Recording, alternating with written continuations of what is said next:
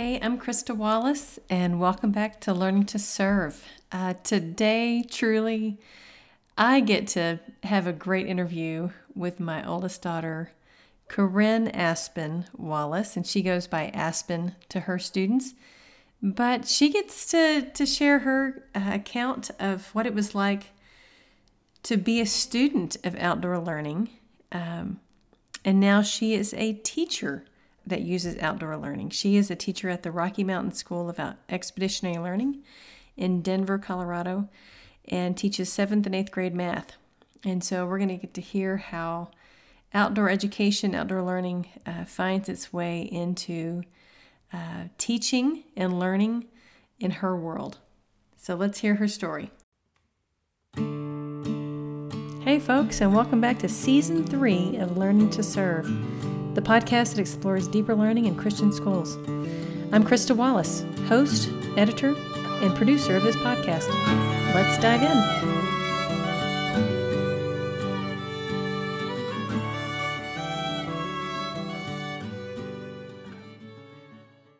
Okay, well, welcome to Learning to Serve. Today we have Aspen Wallace, who happens to be my oldest daughter. And I am delighted to have you on Learning to Serve. Thank you for inviting me. I am very honored and very excited to speak about my experiences as a student who attended Doulos and now an EL teacher. Awesome.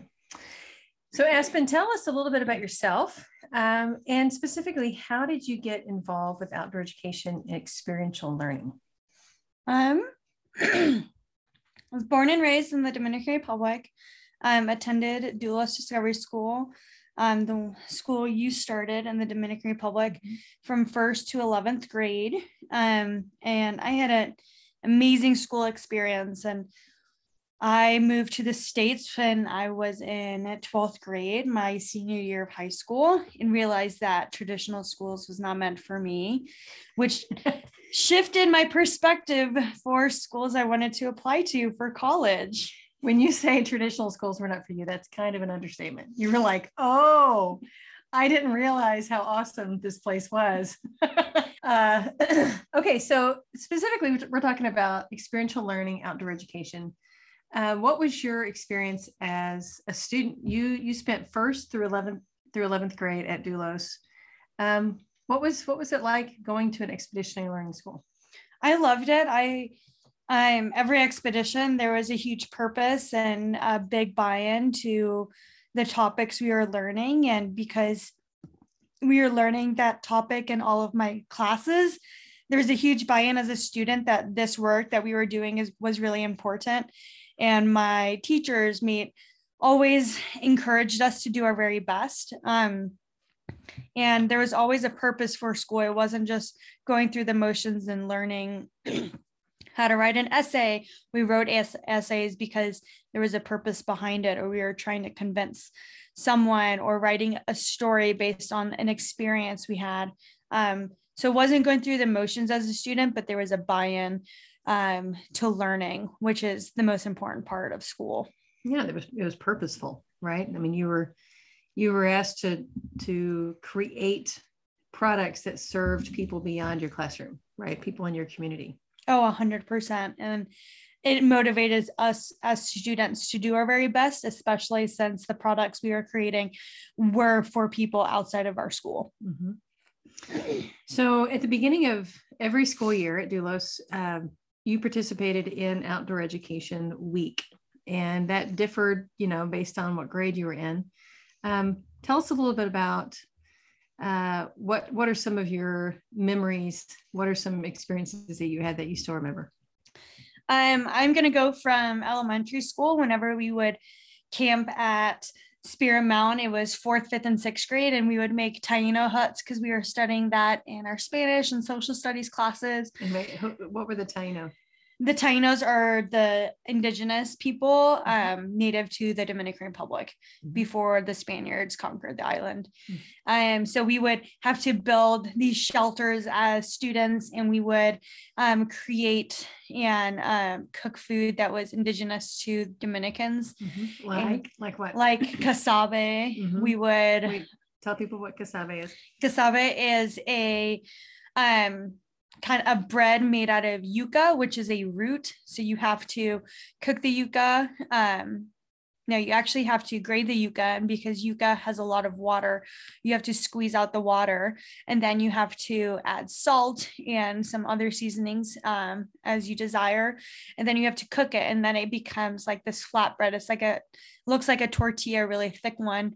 But as students, we would get to make these foods and learn about the natives of our the Dominican Republic, and it was a really fun experience because it was 4th, 5th, and 6th graders who would all go together. So it was also multi-level in grades as well. That's so fun. That was so fun. It was a blast. And then in 6th grade, we went to Fronton, which is a deserted beach on the coast of Samana, the peninsula on the Dominican Republic. And the only way you can access this beach is if you hike in or take a yola, which is a boat, a fishing boat, onto the island. Either way, it's exciting. Actually, onto the beach. And it was very exciting. But we spent a week camping on the beach. We snorkeled and learned about the impacts of coral reefs and how fishermen can be more aware of being more proactive and the coral reefs to protect them instead of damaging them with lobster cages.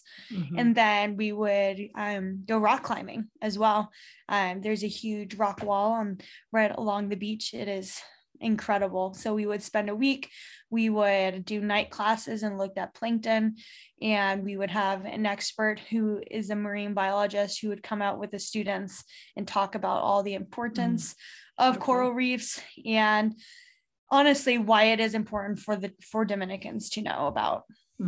Yeah, that's right, because fishing practices impact the coral reef, and the coral reef impacts tourism impacts the economy. So it all is woven together. So in my last podcast, I interviewed Tim Scarborough, and he was talking about the trips up to Pico Duarte. Oh, and that's one I was going to talk about as well.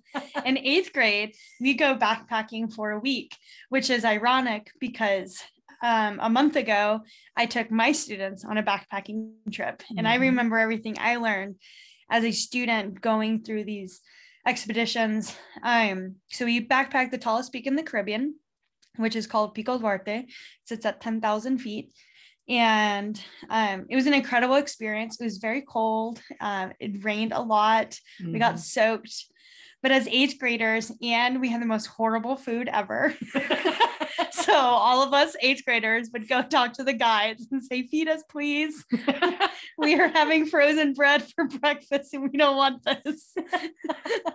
So we were very mischievous, but we learned about one another. We bonded really well. My class size was really small. So we had about 12 to 15 students every year. So we became very, very close with one another. We acted all like siblings because we had been in school for so long, sometimes from 2nd grade and 3rd grade to 8th grade. So that's a long time. Yeah. I mean, you guys really, there weren't a lot of kids that came into the school. And so really there was this group of like 10, 15 kids that stayed together all the way through graduation. So now you are teaching at an expeditionary learning school here in Denver, and you took your 7th and 8th grade crew backpacking. What was that, at the end of August, beginning of September? Yes, it was. So talk about that as a teacher.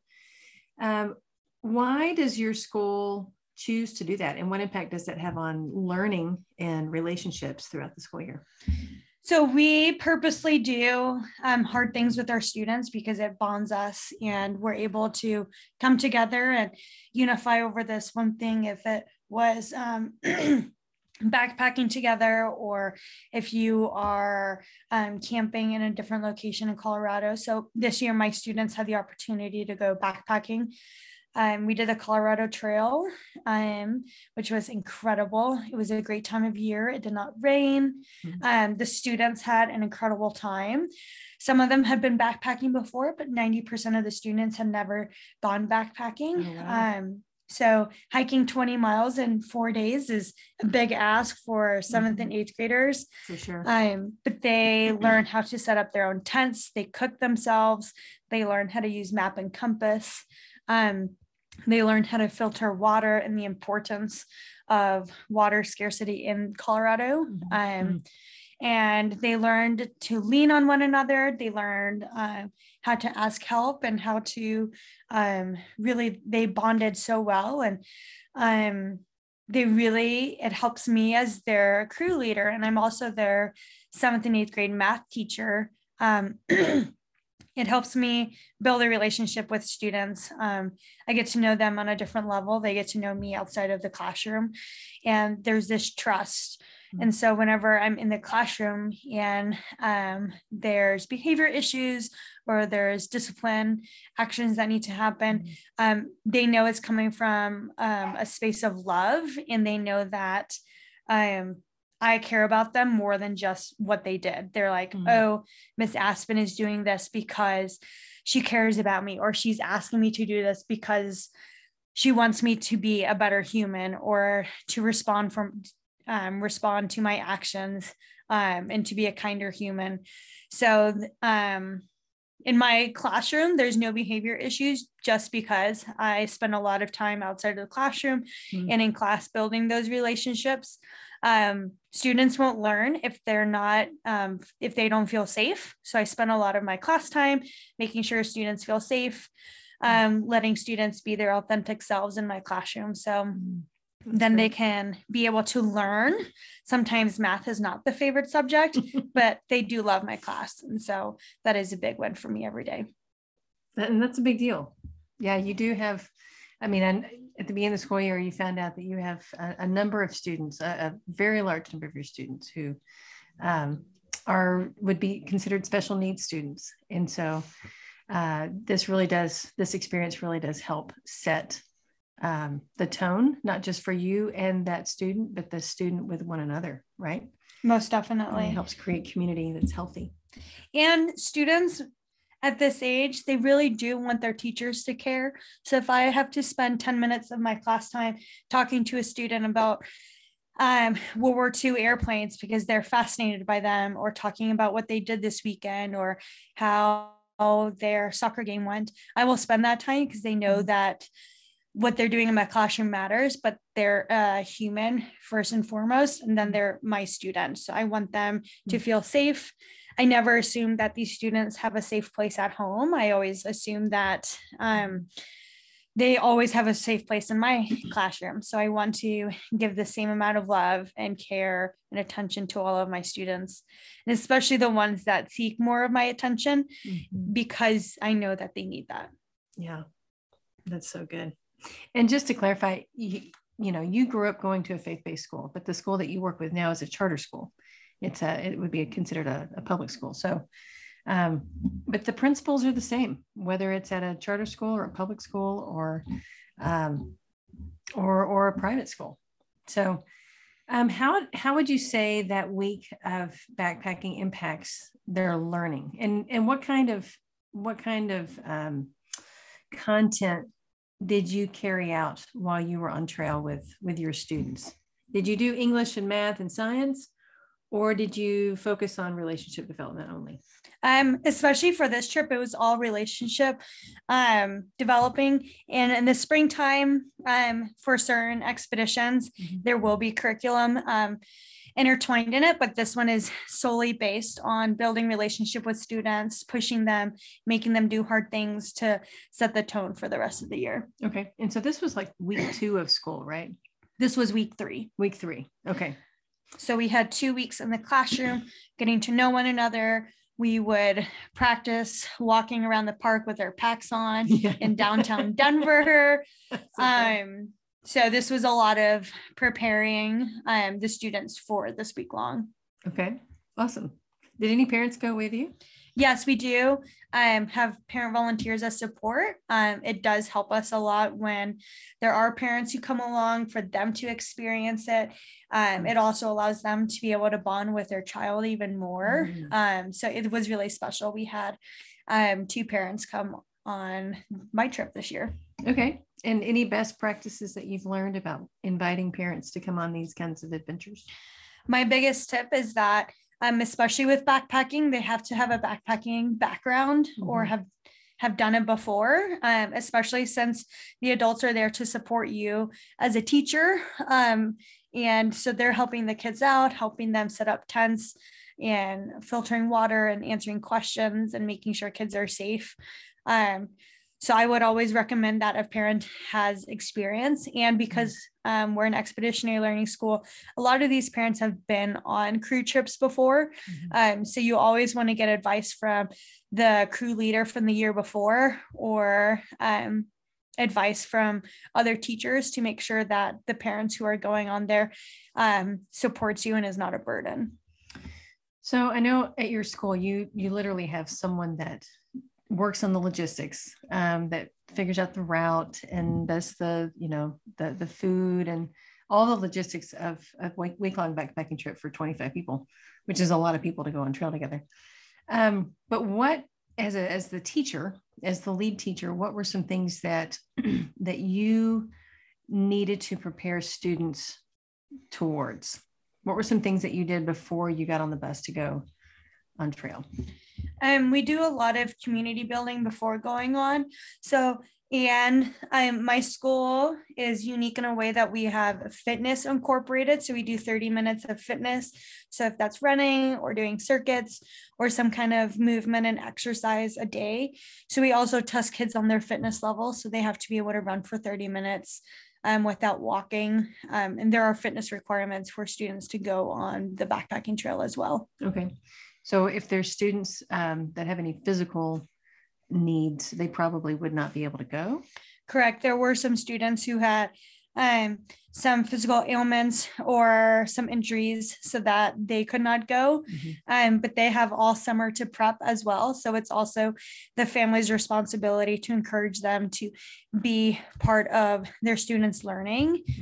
So I had a lot of parents go on daily hikes with their students. It also empowers the parents to be part of their learning instead of just passively engaged in their learning. Oh, for sure. What about the students who, even if they, for one reason or the other, they're not physically able to go? What happens? What do they do during that week? We do not provide services at a school because their whole middle school team is out. So in high school, they have to make up their adventure week because it is part of their requirement to be able to graduate. But in middle school, they would have to spend time at home. Okay, so there's other adventure modifications that could be offered. Sometimes there are. There's an option to go on a different adventure trip. So only 2 out of the 4 middle school classes did backpacking. So there's an option to go on the other trips if possible. So maybe one that's a little less strenuous. Correct. Okay, cool. Okay, we've looked at your experience as a student and also as a teacher with outdoor education. In your own words, how would you define outdoor education? I think it is a great way to learn. It is not for everyone. I am, especially since being a teacher now, and as a student, I saw that not everyone was fit to learn this way.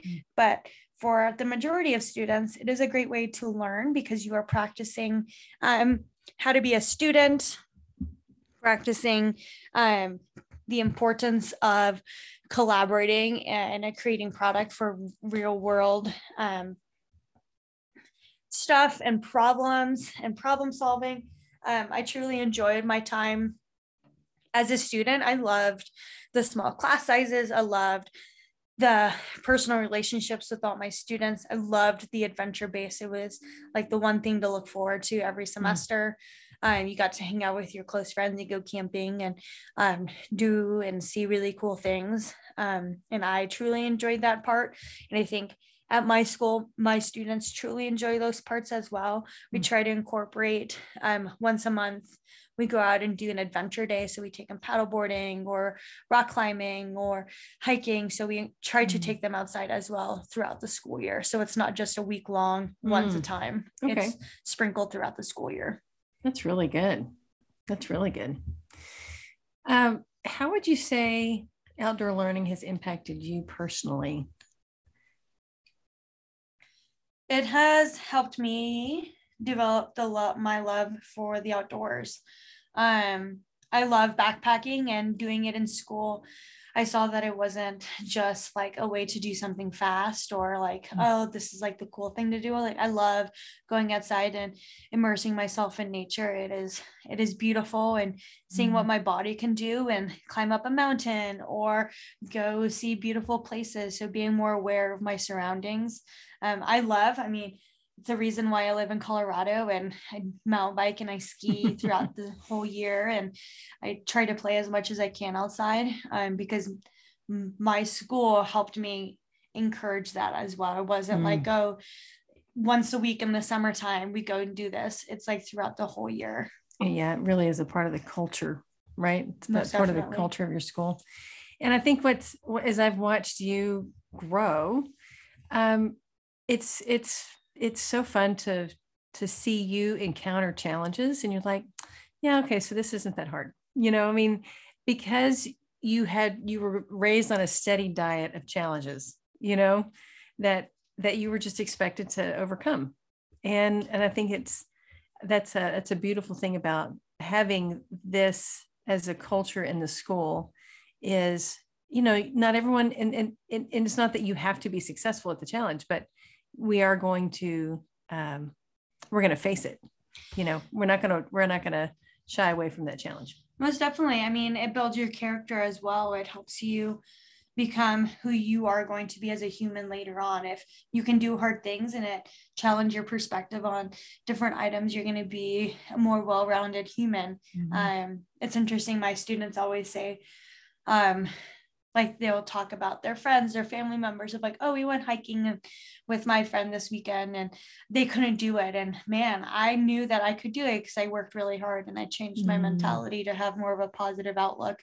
And same as an adult, when I see people who can't do hard things, I'm like, oh man, that sucks, because I learned how to do hard things. And I always challenge other people to do hard things, even if you are not successful. And what I tell my students is failure is the best way to learn. Can we say that again? Failure is the best way to learn. You learn more about yourself. You learn more about the mistakes that you made when you fail instead of succeeding the first time. Yeah, that's true. That's very true. That's good. Okay, I have one more question. If someone who is listening to this, a teacher, or could be a school administrator, was interested in starting outdoor education or outdoor learning for their class, for their school, what word of advice would you give? I would go and check out an EL school that is successful and runs a great program, and talk to the students. The students will always tell you the best advice, the things that they like and don't like. Kids are honest, and that's why I love them. They tell me all the time, like, I didn't like that. I'm like, that's good to know. I'm going to change it. And they'll tell you things that they really do love. Kids are the best. They'll tell you, so go to a school, an EL school that's doing really well, and just talk to a bunch of kids and see what they like and what they don't like. And it'll help you maybe change your perspective on why you should be an EL teacher or incorporate EL into your school already. Yeah, site visits are incredible. I feel like I can do a semester worth of learning in a couple of days of just observations and interviews. Oh, most definitely. And you get to see teachers in their element, schools that are incorporating it already, and talk to parents too. If you have an opportunity to talk to parents, they'll see their students' characters change. Because my school is not faith-based, we do have character values that are incorporated in our everyday. So students get to reflect on their character every week and set goals for themselves of how they can improve every week. Wow. That's incredible. Well, Aspen, I am so proud of you. I am delighted that you are now carrying the torch of outdoor learning with your students. And thanks for being on the podcast today. Thank you. It was amazing. Hey, thanks for joining us today on the Learning to Serve podcast. If you enjoyed today's show, please share this with someone and give us a 5-star rating wherever you listen to your podcast. I'd like to invite you and your school to attend CDL6, this year's Christian Deeper Learning Conference in Vancouver, British Columbia, on March 8th through 10th, 2023. To register and find out more, visit our website, christiandeeperlearning.org, and also sign up to get our regular blog posts. Remember this quote by Howard Hendricks: Christian education is like a bomb with a long fuse. Sometimes it takes a while to go off.